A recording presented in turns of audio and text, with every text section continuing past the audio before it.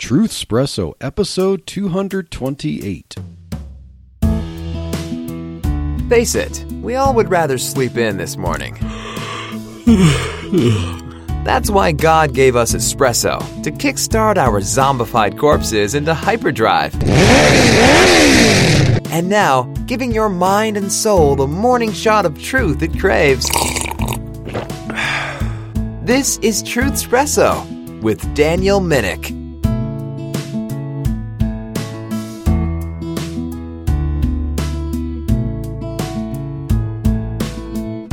Well, hello there, friends, family, foes, lurkers alike. This is your host, Daniel Minnick. I have with me my sweet, beautiful wife and co-host once again, Chelsea, to join me. And we have been talking about revivals in history. We were going through the Great Awakening, but we're going to take a little break from that for this week so that we can talk about a recent thing that we noticed on the news and then to kind of elaborate on some of that. So it involves the devices of Satan. There is an organization called the Satanic Temple, and it doesn't claim to believe in a literal Satan, but Satan can use people like that to do his bidding. Sweetheart, welcome. Thank you. Yeah, thank you for chatting with me each week here on Truthspresso. And so you brought this up to me. What's going on with the Satanic Temple in our home state of Colorado recently? They're going after kids in schools, basically trying to, in some sense, proselytize them. Now, I know that they claim that they don't proselytize people, but you can't not proselytize them with an organization like the Satanic Temple. Right. So the Satanic Temple has these after-school Satan clubs, are what they're called, and they are starting these clubs at schools that specifically have religious clubs already in place. And typically those clubs are through the Christian Evangelism Fellowship. They're called Good News Clubs. And the purpose that Lucian Greaves, he's the founder, basically. He's the current leader of the Satanic Temple. Yeah. So he said that their goal is to get these clubs in schools that have the Christian-based clubs, basically to give an alternative to parents, so parents don't feel like they're forced to put their children in these Christian-based clubs, that they can choose to put them in the Satanic-based clubs.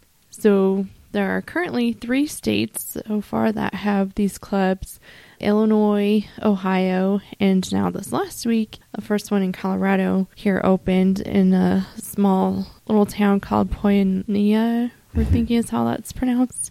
So it's kind of in the southwest region of Colorado here. So the little town of Paonia there, I saw it had just over 1,000 people in population. So one of those rinky-dink towns is going to be, a target of the Satanic Temple. Yeah. And I was listening to an interview with Lucian Greaves and just read a few different articles too that talk about why they're trying to start these clubs. And basically their premise is that if government allows faith-based, more of the Christian-based type clubs to be at a school, then they should also allow any other religion there, including satanic clubs as well. So just very interesting, but also something that we need to be aware of that's happening and going on. And there's just a strong fervor in this group to try and get these clubs in as many schools as possible to combat any Christian beliefs that are being taught. And I think that this is kind of where it's a nice break from our talk on the Great Awakening, but also to the point of we need that Great Awakening. We need that revival in Christianity because we're allowing these clubs to come in and teach children that there's no absolutes, that there's no God. that it's okay to hate their parents and hate their teachers, but somehow at the same time they're supposed to be loving and just allow anything and everything. It's quite confusing. But, I mean, we have got to take a stand with what is happening here. And I think with it being such a spiritual battle, too. And I think you had some information to bring up about the history of this and how that can help us understand where this group is coming from. Yeah, so when we refer to the Satanic Temple, we're referring to a specific modern organization. So there are multiple organizations that would claim to be satanic, and for different reasons, but obviously Satan doesn't only work one way, he works many ways, as people believe, oh, there's many ways to get to God. Well, Jesus says broad is the way that leads to destruction, so Satan isn't trying to promote a very specific religion. Basically, he just wants to be the anti-truth, and the anti-truth can be very broad, but the Satanic Temple, the modern organization, seems to be the one that's most recognized now because one of their goals is to be politically active. There are private satanic groups that don't really have any kind of political ambitions, but the Satanic Temple differs from that. So, what is the Satanic Temple? And sweetheart, you mentioned the name Lucian Greaves. Obviously, you could see from the name Lucian that it seemed to be like a follower of Lucifer or something, one who belongs to Lucifer. Lucian Greaves, the current president of it, and someone named Malcolm Jerry founded this organization in 2013. And you mentioned faith-based. So the goal that these two had in creating the Satanic Temple was in a response to the whole faith-based organization concept under President George W. Bush. George W. Bush was trying to promote the idea of giving federal funds to partner with so-called faith-based organizations.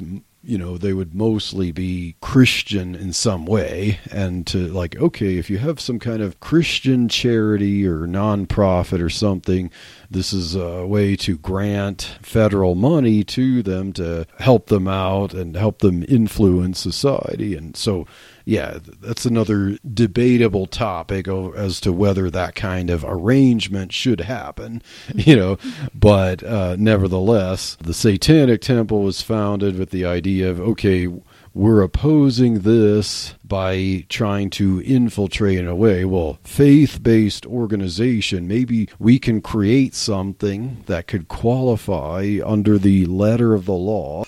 Supposedly, Lucian Greaves didn't really like the idea of federal funding, but hey, maybe we can kind of demonstrate absurdity by being absurd in the viewpoint there. So creating the Satanic Temple and trying to claim, hey, we qualify, right? Everything we do, we're claiming to be a religious organization. We're faith-based, even though the Satanic Temple does not promote the idea of a literal Satan. In some ways, it's intended to be in jest, but it's about Satan itself. Like, this is Satanism as we would envision it as an ideology for personal living. But we're going to claim that it's a faith and it's a faith-based organization. So, hey, we should have every kind of religious privilege afforded by law.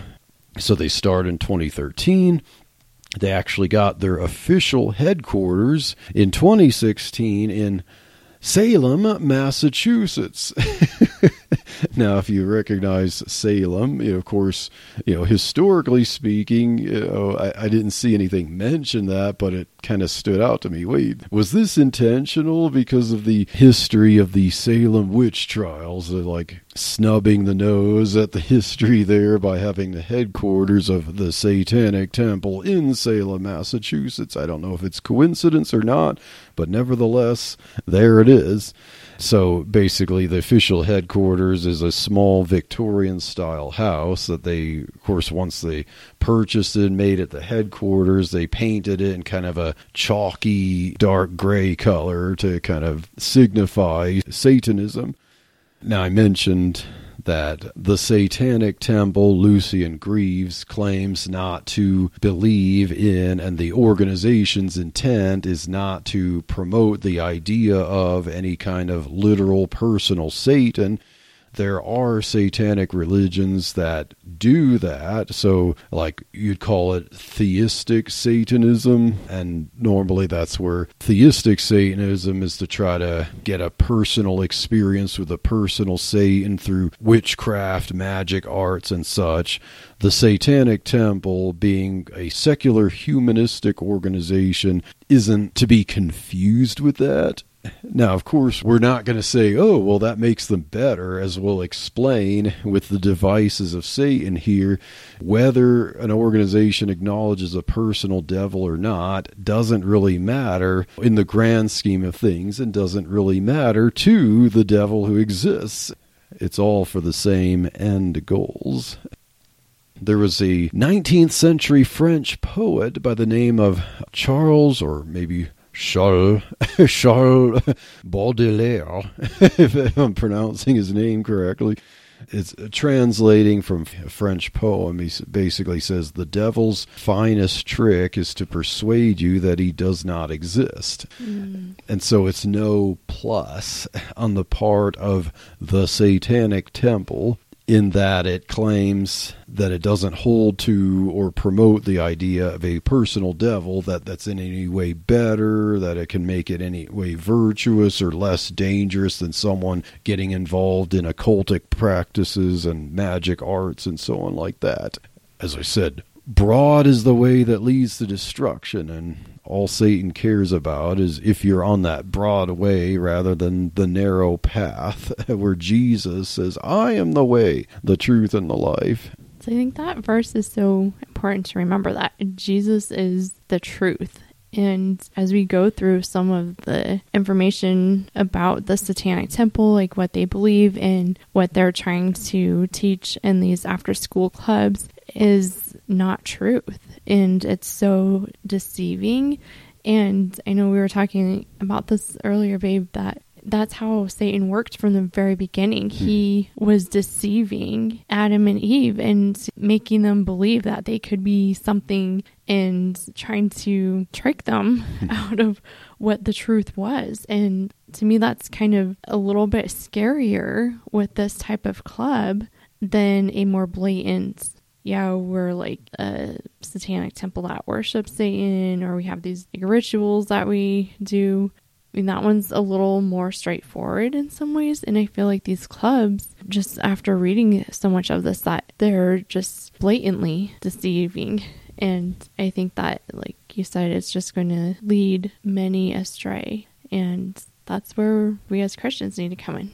We have to pray and fight against this spiritual battle that's going on. Definitely, sweetheart. And whether or not someone believes or purports to believe in a personal Satan, the end is the same, which is anti-Christ teachings and a man-centered ideology. So, yes, secular humanism itself is ultimately, in the end, just as satanic as witchcraft.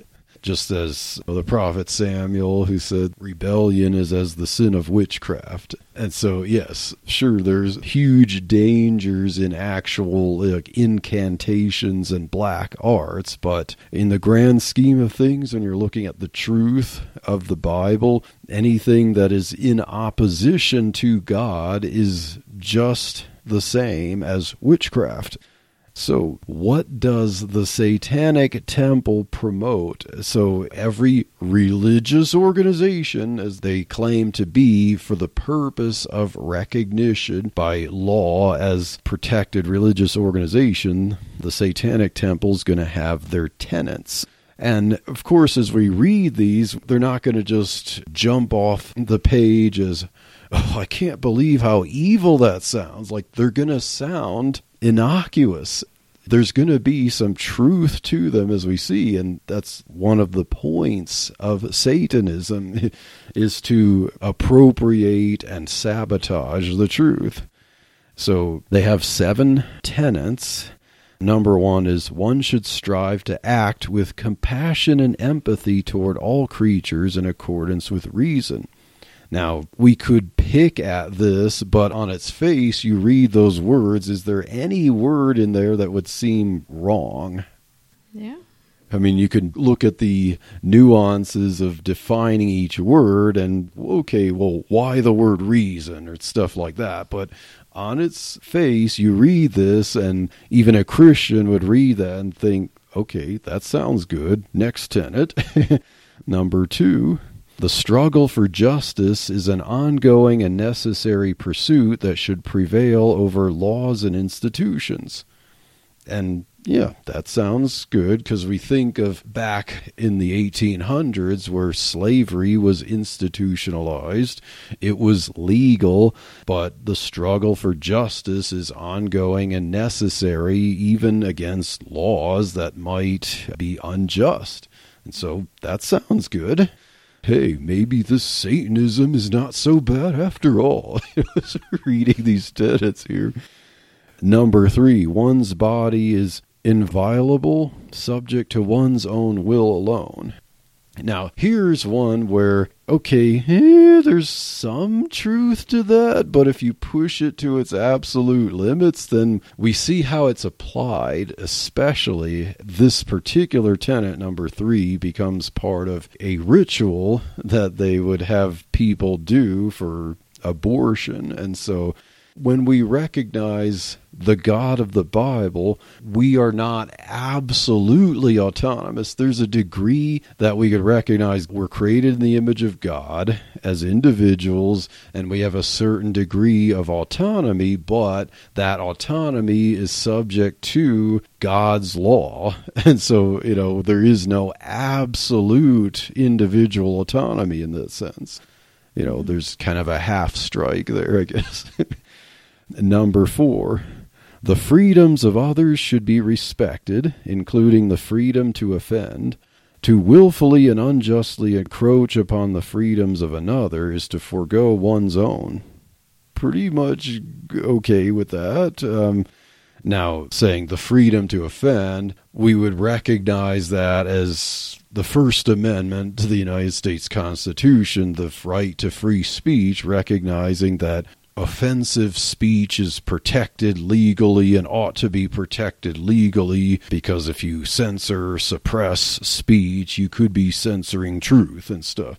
Now, this particular tenet doesn't seem to answer any kind of higher moral question of, well, just because I might have the legal freedom to do something offensive, that doesn't make it morally right to be offensive. So this is another one of those, okay, it's partially true, but if you don't recognize absolute truth should guide someone's use of the right to free speech. Tenet number 5, beliefs should conform to one's best scientific understanding of the world. One should take care never to distort scientific facts to fit one's beliefs. Here's another one where it's like we could easily just say, oh, this one is really bad. There's like another half truth to that, because Christians, we recognize that science comes from God. There is an actual scientific truth. God created the world. God created the universe with natural laws that govern the celestial bodies. There's science that is observable, testable, and demonstrable. But people can be misguided or ignorant or misinformed about something and claim that that's science.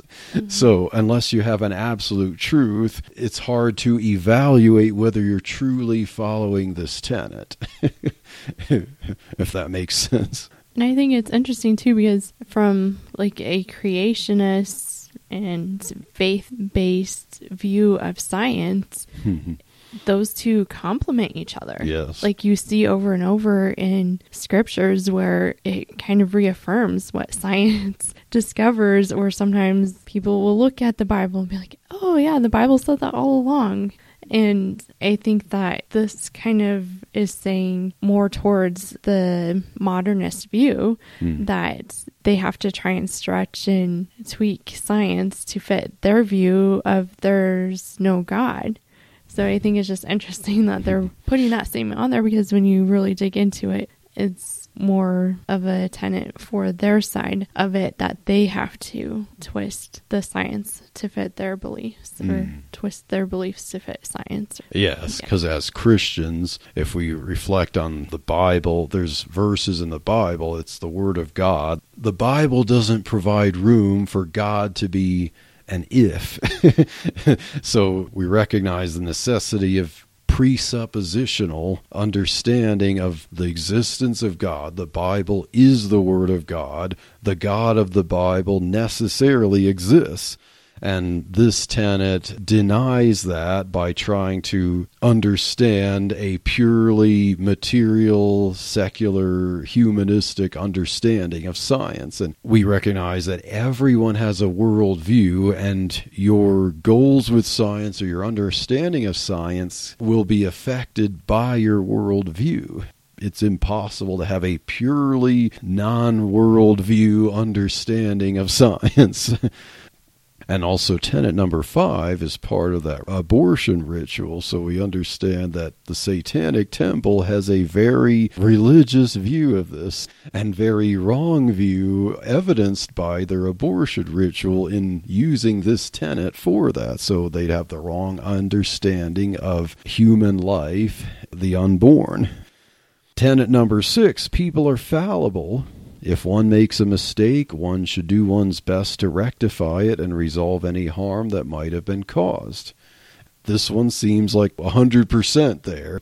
People are fallible. The Bible definitely teaches that, and to rectify your mistakes, and that sounds compatible with the truth. So score on this one, it seems. So I think this tenet is interesting because one of their issues with the Good News Clubs is that those clubs teach that people are sinful and people tend to do wrong things. Yes. But their tenet right here is saying that. Yeah.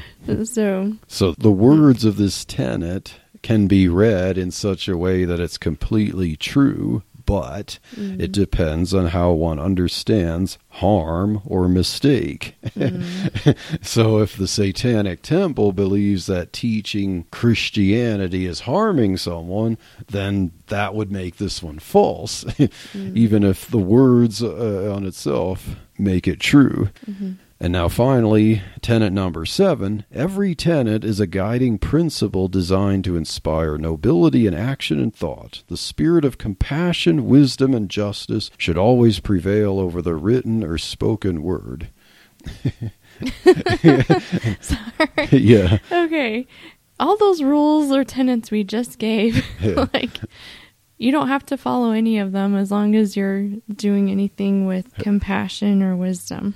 And the spirit of that. Yeah, so it's almost like it's refuting the other tenets in a way to like, okay, we've written out these tenets, but kind of recognize that it's impossible to have exact words that reflect perfectly truth. Now, of course, language has problems and stuff, but it's almost like it cancels out because we just can't really know for certain that we've accurately written down what we're intending to convey. So just make sure you just guide yourself by nobility and compassion and wisdom and stuff, and don't hold yourself to the letter of the law as we've written it down. So it's just basically the last one is, okay, we gave some principles, but we're actually just going to say that moral relativism is the best. Yes. And of course, obviously, that intrinsically denies the idea that you can have the Word of God, perfect written down words that are the supreme authority. I think as parents, we assume that kids are going to just know the right way to do things. You have to train them by teaching them to do it over and over again until they actually get it. This is Yvette Hampton, host of the Schoolhouse Rocked podcast. Join us each week for a new episode as we offer encouragement and resources on biblical discipleship from popular speakers and authors, as well as parents just like you and me. Find out more at schoolhouserocked.com or listen anywhere you find your favorite podcast. So those are the 7 tenets of the Satanic Temple, and as I said, we can dissect them and stuff, but on average, on the whole, we can give them props that they said a lot of good stuff. But that does end up posing a problem, and it demonstrates the tactics of Satan. Satan is the Antichrist, not by being overtly, obviously, in every respect, the exact opposite of Christ, but Antichrist claims to be Christ, but tries to get you to doubt the real Christ and the legitimacy of the real Christ by being, close but no cigar. Or whatever, okay, as I said, appropriate and sabotage the truth. So for some reason, this verse just came to mind when you're talking about that. So it's the verse that says, "Greater is he that is in me than he is that in the world."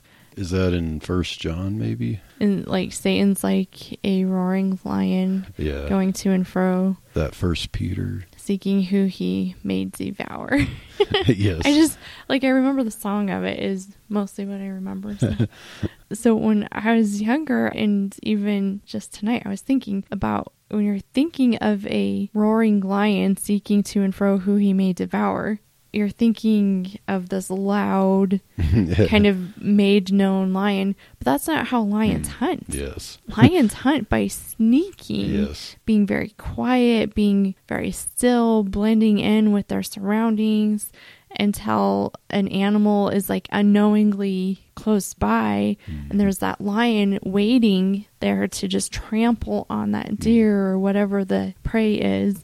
And that's how Satan works. And this is what it just reminds you of that verse. Okay, this group is working in this very deceitful, very discreet way of trying to lure in our children. Yes. These are elementary school kids that they're going to. We say, oh, let's send our kids to school, let the schools teach them, and we are not aware of everything that the schools are teaching our kids. And now we have these other groups that have the purpose of teaching against truth and teaching against what God's word says. And our poor kids, this is just another consequence of us not being aware of what God tells us to do as parents and as leaders in our home and even in the community. I understand not everyone can be homeschoolers, but there has to be something different. As parents, be involved in your kids' education, try to know what they're being taught, and of course, in the case of this, what after-school programs might be, because you never know, your kids might eventually end up being taught by the Satanic Temple. Now, as we went through the tenets, I want a quick look at the Satanic Temple's abortion ritual, which quotes some of these tenets. So the abortion ritual in particular, first I thought it was something like you perform an abortion to become a member, but that's actually not the case.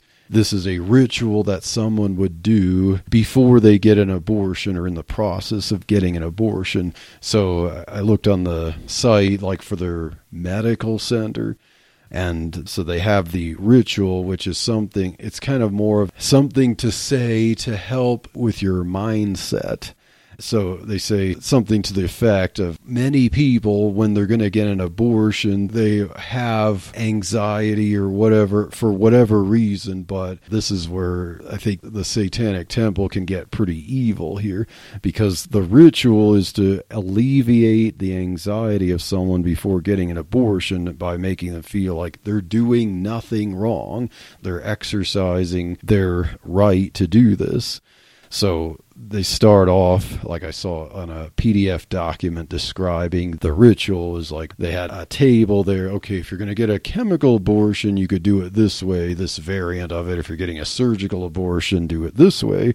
Both of them, they start off focus on yourself, get a mental image of yourself, or look at yourself in the mirror, see a reflection of yourself. So trying to focus on yourself and psych yourself up to realize, I don't have to be anxious about this. I know that people could feel guilty, but there's no reason to feel guilty about it. So How do you eliminate the unnecessary anxiety of this that's probably culturally imposed on you?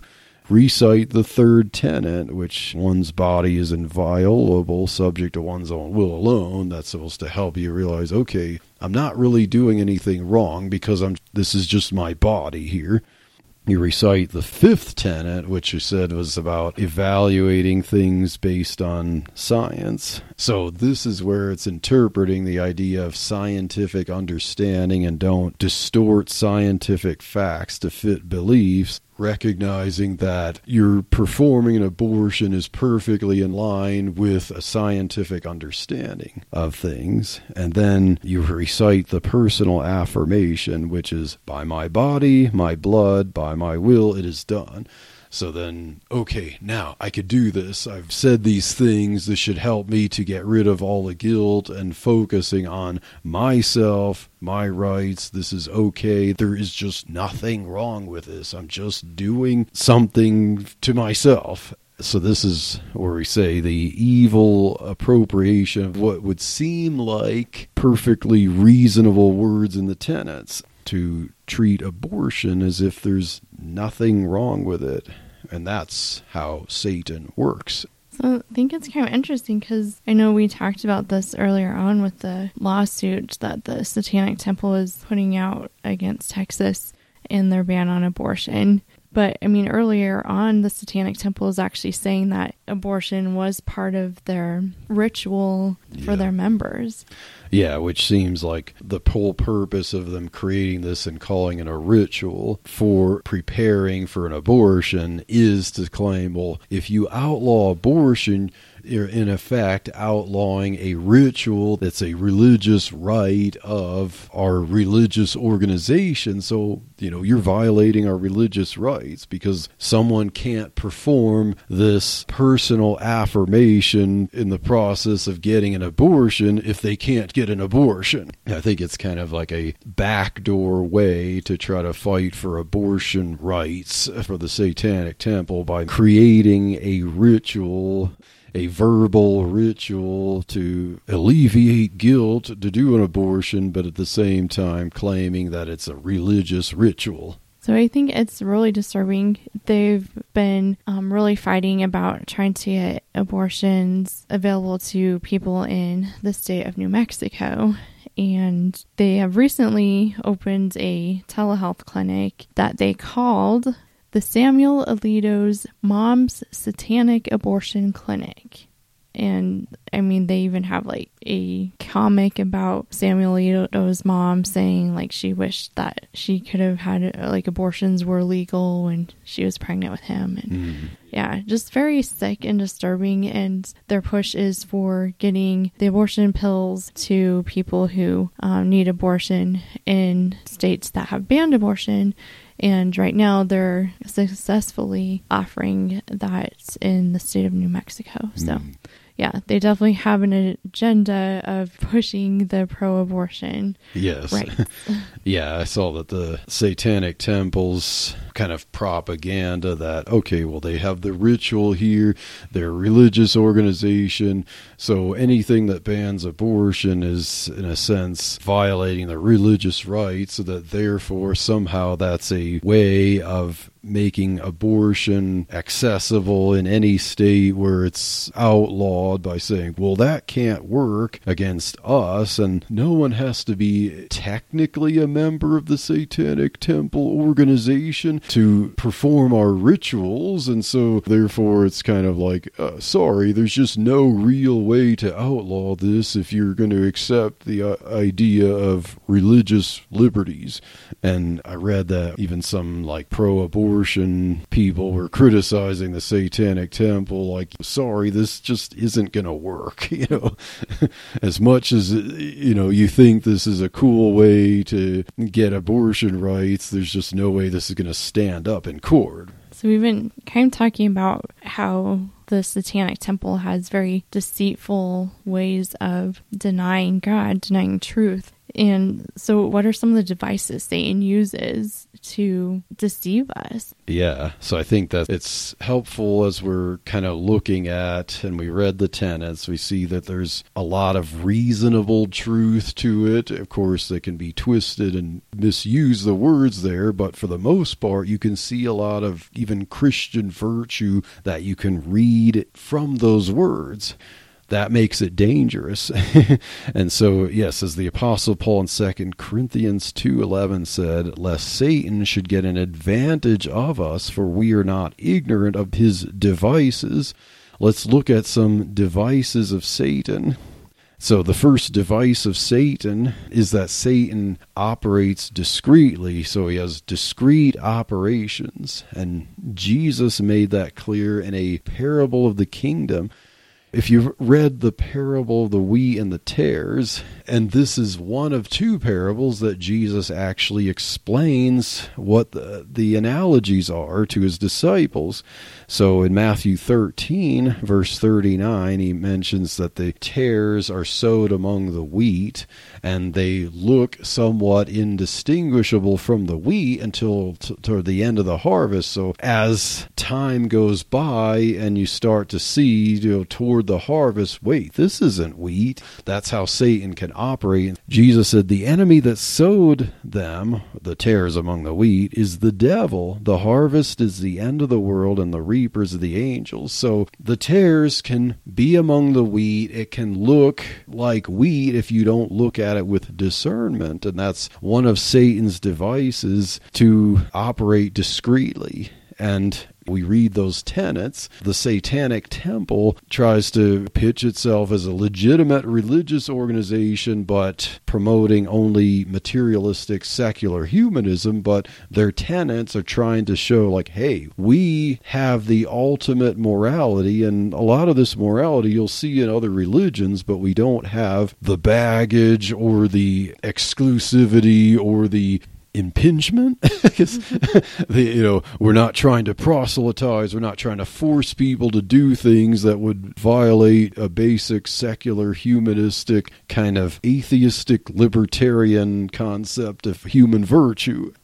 Another device of Satan is man-centeredness. So this device of Satan is to get us to think of virtue in a way that is centered on mankind as the kind of the focal point of evaluating virtue. Like, if it makes sense or if it satisfies our moral curiosities, then that's what's true, rather than thinking in terms of a higher absolute authority that would come from God. So, in Matthew 16, verse 23, this is where Jesus tells the disciples that he has to be put to death and on the third day rise again. Now, Peter's thinking in terms of human necessity and human morality.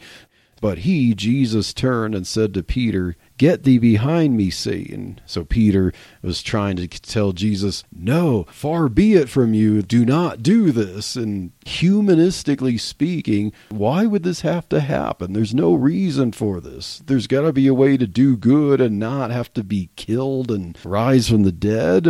So Jesus says, "Thou art an offense or a stumbling block to me, for thou savorest not the things that be of God, but those that be of men."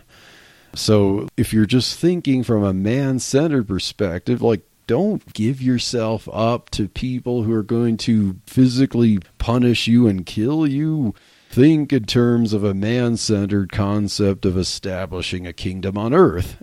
But Jesus, later in a few verses, he says, verse 26, "For what is a man profited if he should gain the whole world and lose his own soul? Or what shall a man give in exchange for his soul?" So you don't evaluate morality and success from a man-centered perspective. You have to think from a God-centered perspective. And when you think from a God-centered perspective, that definitely doesn't make sense to the secular humanist understanding of morality.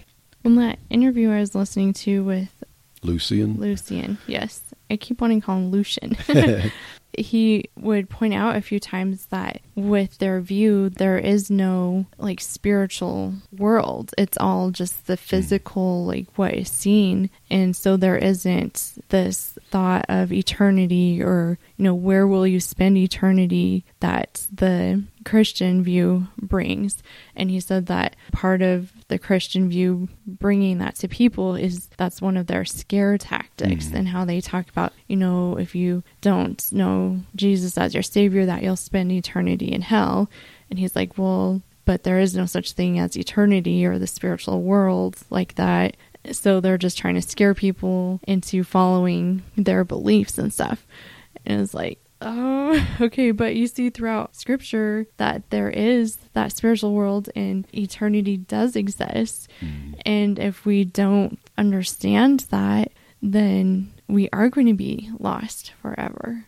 Yeah, because as the Apostle Paul said in 1 Corinthians 15 about if Christ be not risen from the dead, our faith is in vain, and, let us eat, drink, and be merry, for tomorrow we die. That's the pagan humanistic philosophy that the satanic temple would have you believe.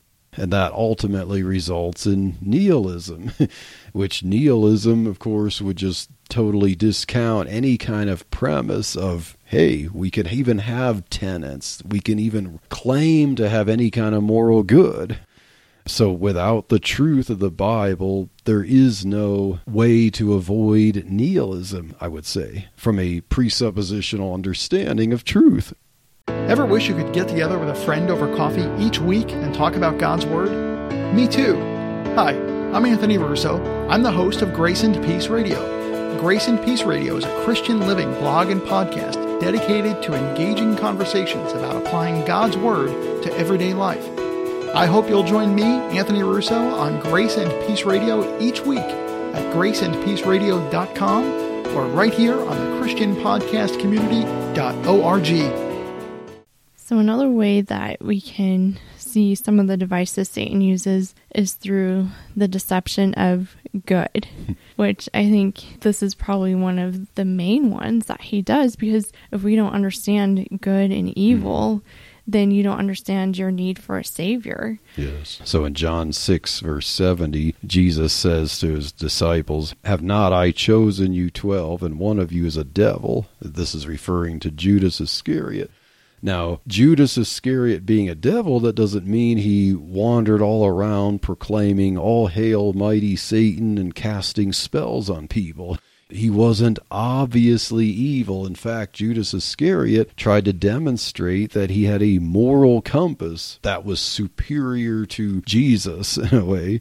Yeah, he looked at like his good works and what he was trying to do, that was what defined him as being good. And Satan used that to lead him down the path to finally betray Jesus. And so as we go through like John 12 verses 4 through 8, it talks about how Judas was kind of getting frustrated about how they were treating the poor. And this was, I'm trying to remember, was it Mary Magdalene who had that 300 pence worth ointment that she poured on Jesus' feet? Now, of course, to a secular humanist, you're going to think like Judas Iscariot here. Like, why are you wasting that expensive ointment on Jesus when we could have sold that and used it for the poor? And then in verse 6, he says, "This he said, not that he cared for the poor, but because he was a thief, and he had the bag, and bare what was put therein. Then Jesus said, Let her alone.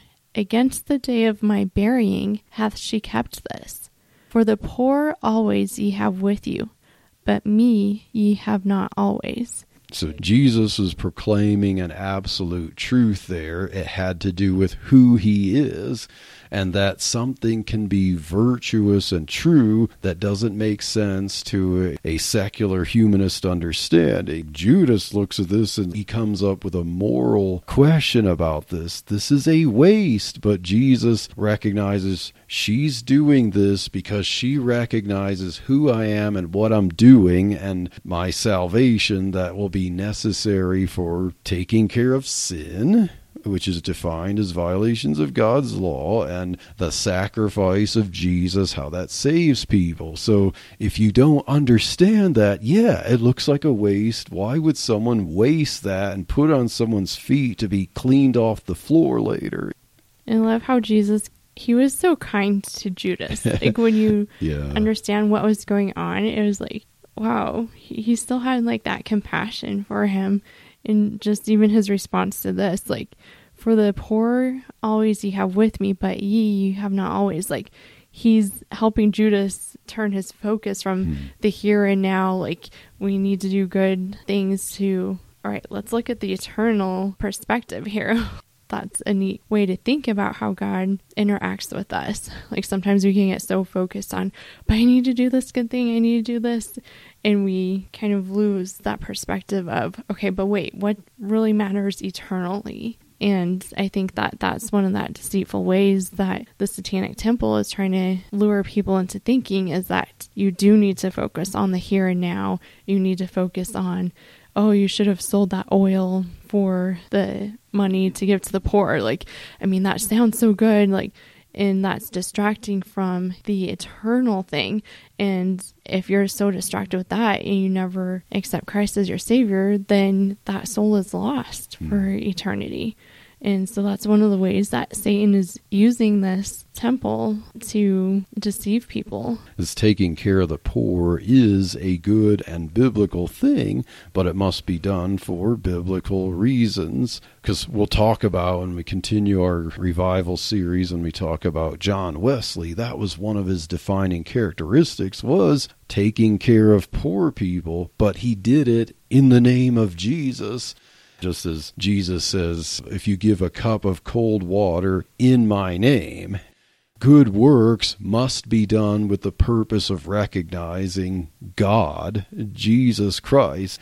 If it's not, it's really meaningless, because there is no meaning to anything outside of the truth of God and His Word. And there's a verse too that I was just thinking of. If we don't understand like God's love for us, how do we love other people? So even though these tenets sound nice and then they sound like they're helping other people, but if they don't have the love of Christ in them, they're really not loving these other people. Definitely, sweetheart. And then finally, the last device of Satan is to get people to believe in this myth of neutrality. The myth that there is such a thing, that you can justify, whether directly or indirectly, a secular humanistic philosophy, that it's good or even okay to operate without God being necessary. So Psalm 14 verse 1 says, "The fool hath said in his heart, there is no God. They are corrupt. They have done abominable works. There is none that doeth good." And yes, that verse, it'd be like throwing ice water at the Satanic Temple, because, hey, if they claim that there is no God, they're fools. And presuppositionally, this statement, what about this statement? It says, the fool hath said in his heart, there is no God. So, if God does not exist, then this statement is foolish. This statement must be evaluated for what it says. Now, if God doesn't exist, then this statement is 100% wrong, and it itself would be foolish. But if God doesn't exist, how can we even define what foolish is? We can't. There is no meaning to foolish if there is no God. And so therefore this statement must be true, and therefore everything that follows it would then be true. And there's none that doeth good. Well, the Satanic Temple would try to claim you can be good by following the tenets, or at least the guiding principles of them. Jesus didn't say, hey, as long as you just do good, all I care about is, are you taking care of the poor, or whatever in secular humanism can be good as long as it has good results, and that's all that religion really is. Well, he said, he that is not with me is against me, and he that gathereth not with me scattereth abroad. So you must be a disciple of Jesus, period. That's what Jesus is saying. There is no neutrality. You can't be not for him and not against him at the same time. There's no middle ground here. There is no neutrality. You must be a disciple of Jesus, period, for truth to be truth. So one of the ways that we can combat this spiritual battle is laid out very descriptively, and I love the picture of this, but in Ephesians 6:11 through 12, where it's talking about the armor of God, we're fighting a spiritual battle. Remember in Ephesians, it's talking about that we don't wrestle against flesh and blood. So verse 11, it says, "Put on the whole armor of God, that ye may be able to stand against the wiles of the devil." He isn't going to throw noodles at you. It says in verse 12, "For we wrestle not against flesh and blood, but against principalities, against powers, against the rulers of the darkness of this world, against the spiritual wickedness in high places." So it's an all-out battle. Like, he's going to attack anywhere, everywhere he can. And he looks for that weak spot in the armor to go. And just like we were talking about that verse earlier, he's like a prowling lion. Like, he's looking for the opportunity to attack the prey. And if we're not standing and putting on the armor of God, we're not reading his word, we're not praying, we're not equipping ourselves to stand against this battle, then we are going to fall. And he's going to find those weak spots. And like, to me, it's just so disheartening that the weak spots they're finding right now are our children. Through abortion, through getting into schools and teaching our young children that there is no right or wrong, there is no God. You can be whatever gender you want to be. I mean, there's so much evil going on, and we as parents are just sitting back and letting that take place. When are we going to stand up for our children? They need us to stand up for them. One last verse that I was thinking of that differentiates Christianity from the deceitfulness of the Satanic Temple is we have freedom in Christ. Yes. And I think that was one kind of disheartening thing that I saw throughout the Satanic Temple information, was that they keep trying to accuse Christianities as like manipulating or putting fear into people or oppressing them with this, like kind of putting them in bondage. But the Bible says in John 8:36, "If the Son therefore shall make you free, ye shall be free indeed." So in Christ, we have freedom and will be free indeed, it says. There's no other freedom that's guaranteed like that in any other religion. And I think that that's where there's so much hope and joy and comfort and peace, that we know that our Savior, Jesus Christ, can give us that freedom. Amen, sweetheart. The Apostle Paul also says, where the Spirit of the Lord is, there is liberty. So people who are enslaved when they don't realize that they're in bondage. The truth of Christianity, you have to realize that you're in bondage without Jesus, without his person and work on your behalf, without his sacrificial death, without recognizing there is such a thing as sin, and that there is a literal personal Satan who wants to ensnare you. And so we looked at devices of Satan and how they can be deceptive. And with the Satanic Temple organization, it doesn't matter one whit that they don't believe in a personal Satan, and it's basically some ways a religious organization front to promote secular humanism. That is one of the dangers and one of the tactics of Satan there. So yes, one of the tricks of Satan is to get people to believe he doesn't exist.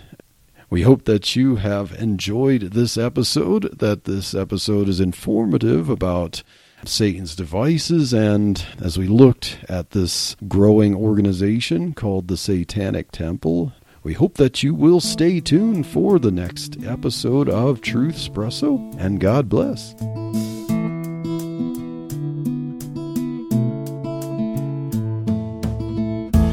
Thank you for waking up with Truth Espresso. Good morning, and God bless your day. Hey friends, Daniel Minnick here again. If you liked waking up to this episode of Truth Espresso, I would really appreciate it if you would rate it on Apple Podcasts, Stitcher, or whatever application you use to listen to Truthspresso.